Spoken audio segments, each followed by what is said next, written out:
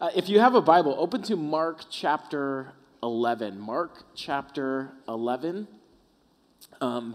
If you're concerned that you haven't seen Tim in a few weeks, he will be back next week. I had somebody after the service that was like, hey, great message. When's Tim coming back? He's here. He's actually going to be... he'll be back in the pulpit next week. So Tim Long, our lead pastor, and I'm super thankful for Tim for a lot of different reasons, but that he cares enough about the guys around here to give us a chance to come and teach. But yeah, so Tim will be back. So don't be scared. Mark chapter 11. If you don't have a Bible, we're going to put the text up on the screen for you. If you don't have a Bible at all, we'd love to get one into your hands, and you just simply go to the Commons bookstore at the close of the service and tell them that you'd like one of the free Bibles. They'll make sure that you get one there. If you have a Bible, but you're not familiar with where anything is in it, the Bible's like most books. It has a table of contents, so just look for the book of Mark. And then we're going to start in chapter 11. As we continue in our series this morning. Let me read this to us as we start. Romans chapter 11, verse 27. And they came again into Jerusalem. So this is Jesus and his followers, his disciples. And as he was walking in the temple, the chief priests and the scribes and the elders came to him. And they said to him, by what authority are you doing these things? Or who gave you this authority to do them? And he's talking about what we encountered last week where Jesus was cleansing the temple. And verse 29, Jesus said to them, I will ask you one question, answer me, and I'll tell you by what authority I do these things. Verse 30, was the baptism of John, he's speaking of John the Baptist, from heaven or from man? Answer me. And they discussed it with one another, saying, if we say from heaven, he will say, why then did you not believe him? But shall we say from man? Because they were afraid of the people, for they all held that John really was a prophet, a mouthpiece sent by God. And so they answered to Jesus, we do not know. And Jesus said to them, well, neither will I tell you by what authority I do these things. Chapter 12, verse 1. And he began to speak to them in parables. Jesus said this, a man planted a vineyard and put a fence around it and dug a pit for the winepress and built a tower and leased it to tenants and went into another country. And when the season came, he sent a servant to the tenants to get from them some of the fruit of the vineyard. And they took him, and they beat him, and they sent him away empty-handed. Verse 4, and again he sent to them another servant, and they struck him on the head and treated him shamefully. And he sent another, and him they killed. And so with many others, some they beat, and some they killed. But he had still one other, a beloved son, a son that he loved. And finally he sent him to them, saying, they will respect my son. But those tenants said to one another, this is the heir. Come, let us kill him, and the inheritance will be ours. And they took him, and they killed him, and they threw him out of the vineyard. What will the owner of the vineyard do? He will come and destroy the tenants and give the vineyard to others. Have you not read this scripture? The stone that builders rejected has become the cornerstone. And this was the Lord's doing, and it is marvelous in our eyes. Verse 12, and they were seeking to arrest him, but feared the people, for they perceived that he had told the parable against them. So they left him and went away. Let's pray and ask God to help us with this morning. Father God, we love you, and God, we're so thankful for your word this morning. God, we're thankful that you allow us the freedom to gather together like this and to sing songs about you and to be reminded of your faithfulness and your goodness and your amazing love over us. And God, now we're thankful for a time where we can open your word. And God, we want to hear from you this morning. Holy Spirit, I pray that you would move with freedom in this place, that you would illuminate the scriptures, that you would control me, that you would eliminate distractions. Jesus, this is always and only about you, that you would be made much of, that our affection for you would be stirred up. And so I pray for those things to happen in our brief time together. God, would you help us now? In your name we pray. Amen. I have 3 kids, 5, 4, and 2. And the 5-year-old and the 4-year-old, my 2 daughters are in school now, like many of your kids might be. And they're kind of fascinated right now with this idea of who's in charge. And so they like to do this little thing. We're sitting at the dinner table. They'll look across at my wife and I, and they'll say, Daddy, who's in charge of this family? You or Mommy? Now, I know I say that, and some of you guys are like, my kids don't even have to ask that. They know. Good for you. We're all very proud of you. But my kids ask, And you know what? It's not just kids who ask. We ask. This is a common question. This is something that we wrestle with because it's something that permeates every aspect of our life. This question of authority, they're important. They're critical because it's a principle that rules so much of our life. In your life, authority and submission to that authority, it dictates how you do your job. It dictates how you navigate relationships, how you spend your money. It can affect your relationship with God. If you're coaching Little League for your kids, you want to be a good coach, you submit to the authority of the rules of the game, right? If you are an architect or a builder, you submit to the authority or the principle, the codes or the law of what goes into making a building functional and safe. If you want financial stability in your life, there are principles, there's an authority that guides the way that you spend money. I don't spend more than I make. I try to save a little bit of money. So we're familiar with this idea of there being an overarching authority and submitting to that authority. The scripture knows this too. The wisdom writer Solomon, who was the wisest man to ever live apart from Jesus, He was a king, he was an architect, he was a musician, and he writes that a reverence for God and his teaching, or his authority, it teaches us the beginning of wisdom and wise living. Submitting to the authority of God, to the teaching of God, that's the beginning of wisdom, the beginning of wise living. And even though we understand that there is an authority to submit to in almost every category in life, we still struggle with that, don't we? Because we like to live life as autonomous people. In fact, there's a bumper sticker out there that says, question authority, right? Which is kind of odd because by whose authority do you question authority? But the answer is, of course, well, my own authority, right? My authority trumps all other authority. I get to live according to my own laws. I get to live according to my own design. But that's kind of a false concept too, right? Because if you've ever been pulled over, you now know, oh, my authority is actually limited by another authority. But it's a question that we all must answer. It's a question that our text explores today. And it asks the question, who's in charge? Who's the authority in your life? Who are you answerable to? Do you answer only to yourself? Do you answer to a spouse? Do you answer to an employer, a government? Do you answer to the American dream? Do you answer to your reputation or your platform, your influence, your identity? Do you answer to your finances, your money? Do you answer to some kind of moral code or value system that you picked up somewhere along the way? Who or what in your life is the ultimate authority? Who or what do you serve? Because you will serve someone or something. You will worship whatever has authority over you. We worship whatever has authority over us. And as we continue our study through the book of Mark, there's this tension that continues to build in this narrative. And so far we've been confronted with this question that Jesus asks to us, Jesus asks to the readers, and the question is this: who do you say that I am? Who do you say that I am? Every story, every parable, every narrative, Mark is kind of really leading us there to answer that question. Who is Jesus to you? Who do you say that I am? But now, in this story, in our text today, we're confronted with the question from these religious leaders that say to Jesus, who do you think you are? Who do you think you are? What we saw last week in chapter 11 is that Jesus has upset these religious politicians and leaders enough that now they want to destroy him. And these powerful Jewish politicians and religious leaders, they're going to throw everything they have at Jesus in an attempt to destroy and dismantle and discredit his ministry.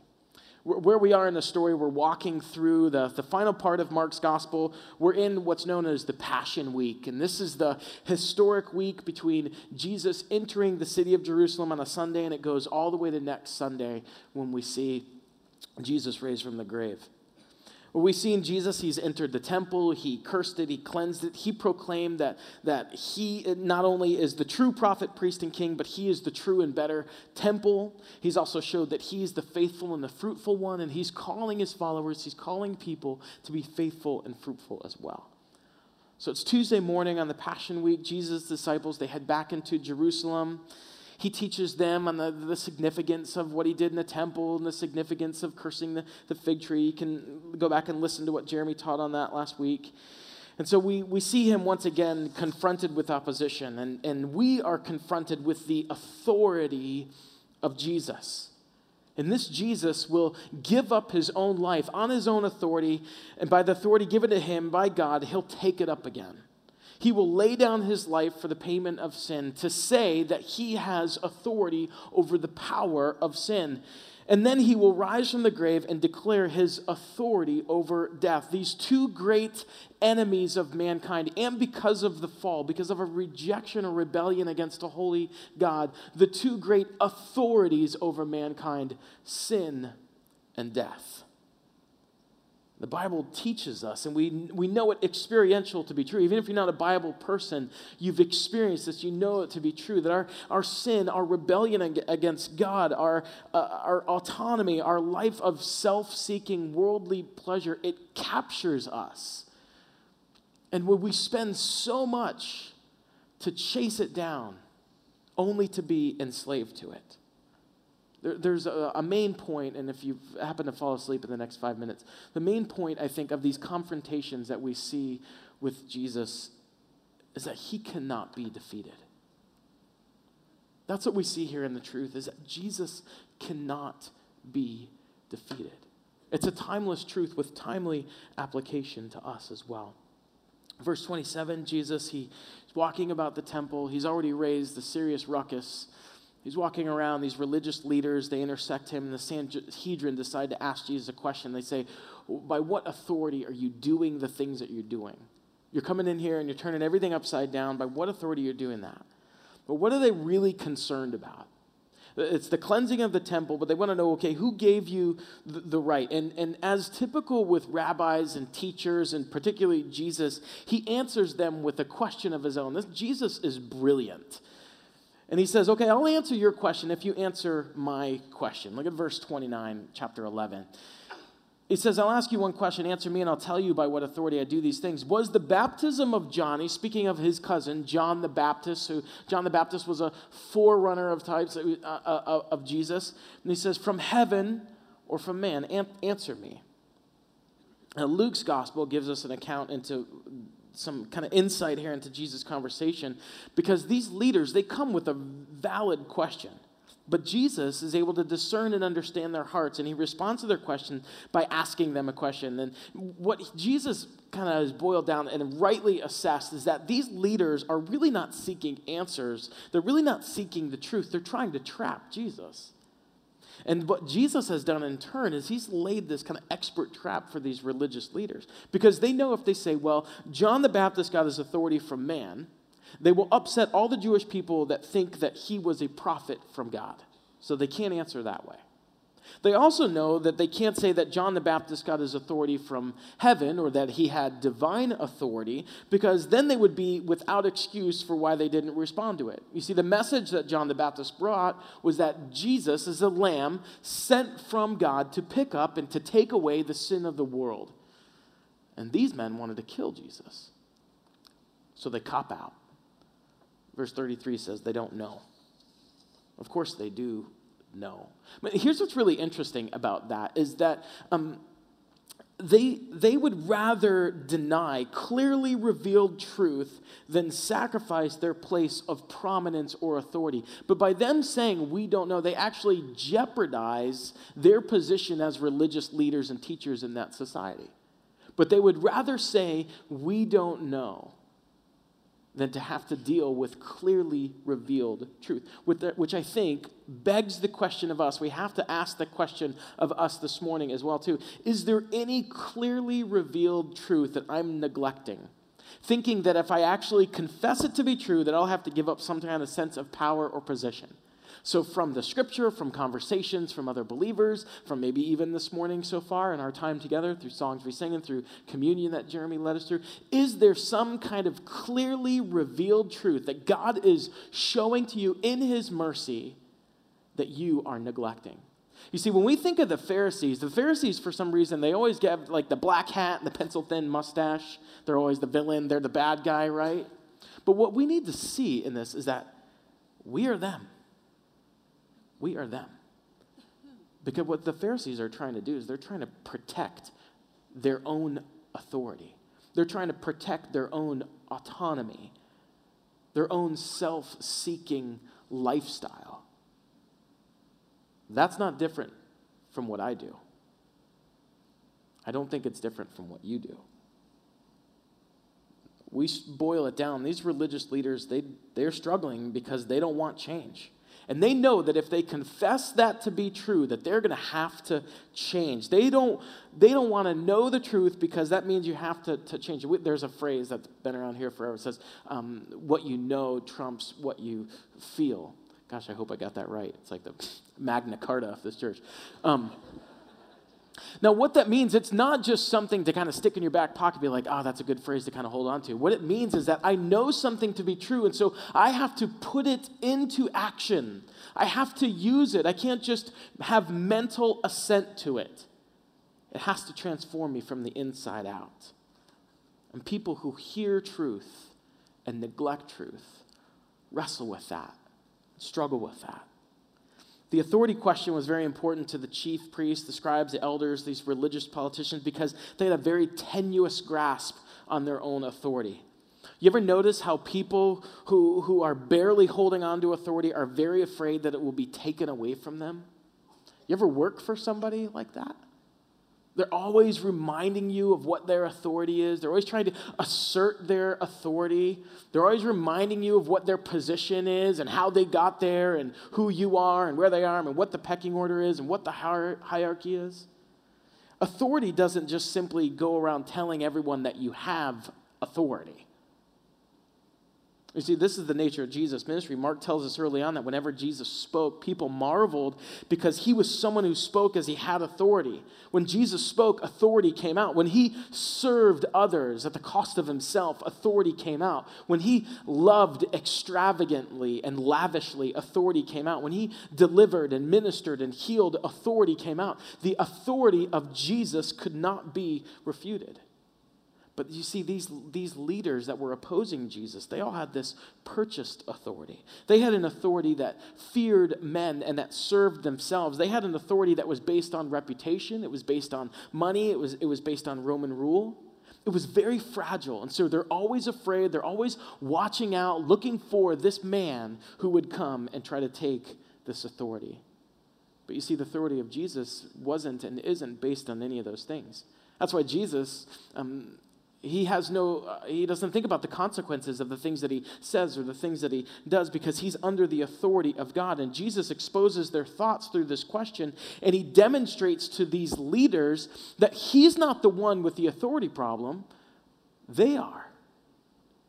Jesus is not the one who has an issue with authority. It's these Pharisees. And with one question, Jesus proves that they are the ones that aren't acting under anyone's authority. Because they follow their own authority, their own self-preservation, their own fear, their own greed, their own fear of man and love of self. That's how they rule, and that's ultimately what rules over them. Do you see how liberating the authority of God is? Living under the authority of Jesus is to live under the rule of the King of love. And the scripture tells us that perfect love casts out fear. When you live under your own authority, you live in constant fear of that being threatened or taken away. Jesus shows us things about the leaders that we might see in our own life. I see these things in my own life. The first thing we see, Jesus shows us that these leaders are liars. These leaders are liars because they don't really want the answer. They don't really want the truth. They don't really want to deal with the authority of God. They're liars, and Jesus displays that here. And you know what? Jesus displays that in me too.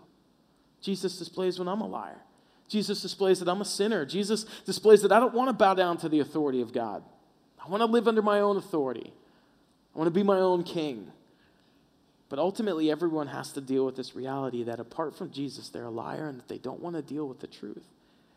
He shows these leaders here, they're afraid of losing power. They're afraid of losing control. They're afraid of losing their reputation. The first thing Jesus reveals is that they're a liar. The second thing that he reveals is that they're unaccountable. They aren't accountable to anyone. Jesus points to God's prophet. He points to God's word. He shows that he's accountable to God. He shows, I come by God's authority. But these religious leaders are unaccountable. And here's what Jesus He's saying, look, I'm the ultimate authority from God, and apart from me, we're left to our own devices and our own lies and our own designs. Apart from the love of Jesus in our lives, we're reduced to cowards. We only serve ourselves, we serve our money, we serve fear of man, or whatever lesser thing we prop up as the ultimate thing. Apart from the love of Jesus, I am my own king, and I'm a bad king. And in that scenario, it doesn't matter what the truth is. It only matters how I make it work for me. If that's you, if that's me, it doesn't matter what the truth is. Because all I'm concerned about is, well, how do I make it work for me? At the end of the day, how does a self-serving reality really work out for us? Because I'm sure that I'm the head of a very long line in this room of people who have gone through extreme and extravagant expense to serve themselves, only to end up miserable and enslaved. You don't have to be a Bible person, you don't have to be a church person to have experienced the truth of that. John 8:31 talks of a different way, though. To the Jews who had believed in him, Jesus said this: if you hold to my teaching, then you really are my disciples. You really are my followers. And because then you'll know the truth, and the truth will do what? The truth will set you free. Oh, it's so counterintuitive to us. How can sitting under an authority bring freedom? But Jesus says, my truth will set you free. The truth sets you free from lies. It sets you free from fear. It sets you free from losing all the things that you think are so important that really aren't important. It sets you free from the enslavement to sin. Jesus and his word sets people free. And the question that you have to wrestle with this morning is, where are you? Where are you? Because if you're outside of that, then you're trapped. Romans 8 says this: therefore, there's no condemnation. You're not condemned if you are in Christ Jesus, because through Christ Jesus, the law of the Spirit who gives life has set you free from the law, or from the authority of sin and death. Jesus came to bring freedom. He's a freedom bringer. But the Pharisees, they never answer the question. They simply maneuver. They say to Jesus, we don't know. But Jesus, and this is why I love these kind of encounters, he hasn't done with them yet. Because we turn to page of chapter 12, and he speaks a parable to them. A certain parable. And if you're a Jew in the first century, well, let me read it. First, verse 1. And he began to speak of them in parable. A man planted a vineyard and put a fence around it, and he dug a pit for the winepress, and he built a tower, and he leased it to tenants, and he went into another country. Okay, so if you're a first century Jew, you're hearing this, your interest would be piqued because you have heard all these details about the vineyard. There was a prophet named Isaiah, and in Isaiah chapter 5, God speaks through this mouthpiece, this prophet, and he talks about how the nation of Israel, God's people, is the vineyard. And in fact, in that prophecy, he calls them a fruitless and a faithless vineyard. And so here comes Jesus. He's speaking in parables. He's using this allegorical language. And they would have understood that Jesus is talking about us. The meaning is about us. And what's interesting is that we see that this vineyard of Israel being pillaged by the tenants. And all the characters, they all represent somebody in the story. The man or the owner represents God the Father. The vineyard is Israel, or God's people. The tenants who are put over the vineyard to work the vineyard are the leaders of God's people. So these are the chief priests and the scribes and the Pharisees and the elders. The servants are the prophets sent by God in the Old Testament. And then the son who comes and is rejected and put to death, that's Jesus. And Jesus tweaks this a little bit because he moves the focus from the vineyard to the tenants. Look at verse 2. And when the season came, he sent a servant to the tenants to get them some of the fruit of the vineyard. And they took him and they beat him and they sent him away empty-handed. And again he sent to them another servant, and they struck him on the head and treated him shamefully. And he sent another, and him they killed. And so with many others, some they beat and some they killed. So we're told that these first two servants are sent. The tenants beat them. The third one comes and they kill him. And they wouldn't have missed the message here, because all throughout history, God had sent his servants, his prophets. These are mouthpieces for God to the vineyard. And this people, the nation of Israel, ordinarily rejected the truth, rejected these people. They often beat, they often killed. these prophets, and Jesus is saying, you guys are asking me about my authority, but people have come into the authority of God with messages from God in the past, and you haven't listened to them. And Israel's history is filled with prophets that come and bear witness and bear testimony from God himself, and the people reject them. The prophet Isaiah was sawn in two. Amos was ejected. Jeremiah was put in the stocks for declaring the word of God. Zechariah was stoned to death, and John the Baptist was beheaded. And so Jesus says, why are you even asking about authority? Because even if I answer you clearly and plainly, you would reject my authority because you have a history of rejecting my authority. You really don't care about the truth. You really don't care about the answer. Look at verse 6. But still he had one other, a beloved son. So the man has one more, a son that he loves. And finally he sent them to the same. He said, okay, they will respect my son. But those tenants said to one another, this is the heir. Come, let us kill him, and the inheritance will be ours. And they took him, and they killed him, and they threw him out of the vineyard, which was an incredible sign of disrespect in that culture, to not give him a proper burial, to throw him out of the vineyard, to throw him essentially out of the city. What will the owner of the vineyard do now? Well, he will come and destroy the tenants and give the vineyard to others. Just to make sure that these religious leaders don't miss what he's trying to communicate. Jesus, he says this in verse 10 and 11. He says, the stone that the builders rejected has become the cornerstone. And this was the Lord's doing, and it's marvelous in our eyes. The punchline in this parable stems from the rejection of the owner's son. In that day, the tenant farmers, if they had been working and there was a season when the owner hadn't been around, they would have kind of like these squatters' rights, kind of like these tenants' rights.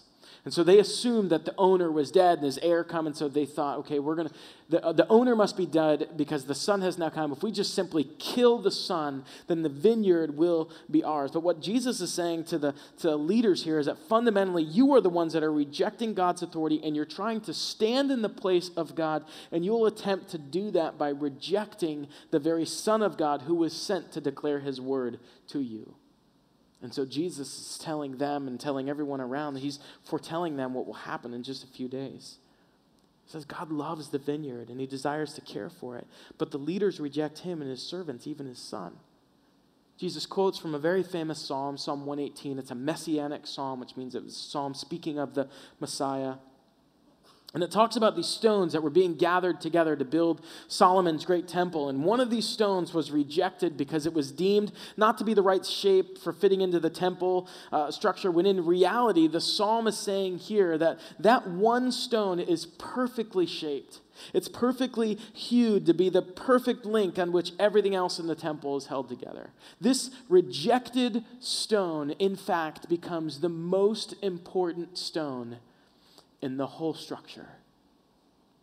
It becomes the cornerstone, the capstone.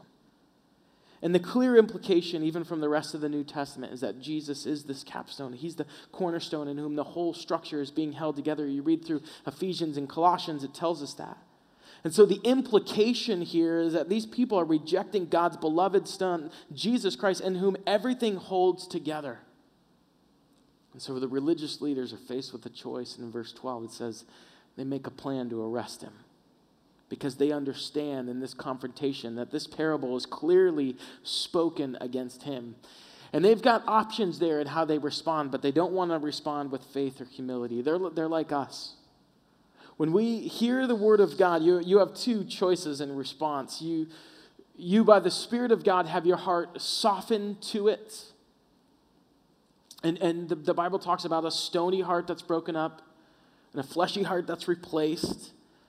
That the Spirit of God softens your heart, and in faith and in repentance, you come and experience the grace and the mercy and the love of God by hearing his word. Or you hear God's word and your heart becomes hardened to it. And that's what happens with these leaders. They're faced with the authority of Jesus. They're faced with the authority of truth of God's word. And their heart becomes hard to it. And what about you? When you're faced with the word of God, when you're faced with the person of Jesus and his authority over your life, what happens to your heart? What's happening even now in your heart? In so many ways, the Gospel of Mark wants us to see the character of Christ and understand who he is and what it means to us. And there's two qualities of Christ that we see here. The first is that Jesus has all wisdom. Jesus has all wisdom. He's brilliant. He knows the hearts of these Pharisees. He knows the hearts of the religious elite. And he answers these complicated questions with brilliant wisdom. And the people are astonished by Jesus. The second thing we see is that Jesus has all authority. He has all wisdom. He has all authority. He rightly interprets and applies the scriptures. He debates these religious leaders, and he applies judgment on those who would soon kill him. Why? Because he has all authority. And an all-wise and an all-authoritative God cannot be defeated. So when we see those characteristics of Jesus, it has its implications for us. The first is this, is that opposition to Jesus means certain defeat. Opposition to Jesus means certain defeat. You're hearing that and you're like, oh, I knew it. Here's the join us or die part of church. Here's the turn or burn talk. I knew this was coming, right? This doesn't come from a place of arrogance. This doesn't have a place where, hey, we figured it out, join us, or you're toast. This comes from a place of brokenness. But do you understand that? The Bible is very clear. Willful, unrepentant disobedience means eternal separation from God. It means death. But there is an answer, and the answer is submission to Christ, which means certain victory. Submission to Christ means certain victory. And if you've come to follow Jesus in repentance and faith, remind yourself of the good news of what it is to be united in Christ. And this is not something that we brag about or that we boast. We sing anthems that broken people sing because we are weak, poor, starving souls, incapable in our own power of doing anything, literally crying out for and clinging to a God who cannot be defeated. It's not about us, it's about him. It's about his authority. The irony of our story as we finish here is that Jesus will soon be crucified, that he will die a brutal and horrific death. And his opponents will think for a little bit that they have won. But we know that the death of Christ actually signals their final defeat. By God's design, by God's brilliant and amazing design, somehow, even in their rejection of the Son, God's sovereign plan for the rescue of humanity is now thwarted. It's actually through this rejection that God would bring his good news of Jesus to the whole world and even graft in Gentiles like me and you into the vine. We looked previously at this kingdom that's upside down. This kingdom of God where life comes through death, eternal victory through a temporary defeat. This King Jesus cannot be defeated. And that simple phrase has such a profound impact on our life. That simple phrase, that Jesus cannot be defeated, is so profound for us this morning. He's the cornerstone. He's the stone. He's his son. And it's by his own authority that he lays his life down for the sin, for the rebellion of humanity. And he takes it up again so that people might have life and have it abundantly. Jesus Christ came to seek and to save cowards and liars and selfish people like me and like you. He came to save rebels and those who have turned from God to go their own way. And through this cross of Christ, the Apostle Paul calls it a scandalous stumbling block. Jesus would save the lost. And so the invitation is very simple this morning. Come to the stone. Come to the stone, this rejected stone that has now become the cornerstone, the most important stone in the whole building. Come and be broken on this stone. Christian, confess your idolatry of living under your own authority, of trying to build your own little kingship. Confess how weary you are over it. Confess how tired you are over it. Come and walk in the freedom of the life-giving authority of our loving King, Jesus Christ. Let's pray. God, you are so good to us. God, we are challenged and encouraged this morning by your word.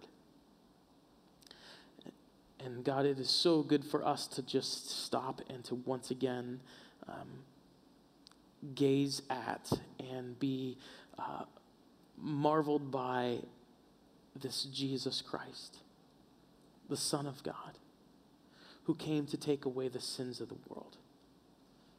And God, I know that this challenges me, and I know that it challenges others in this room, God, because it does confront our idol of wanting to be our own authority.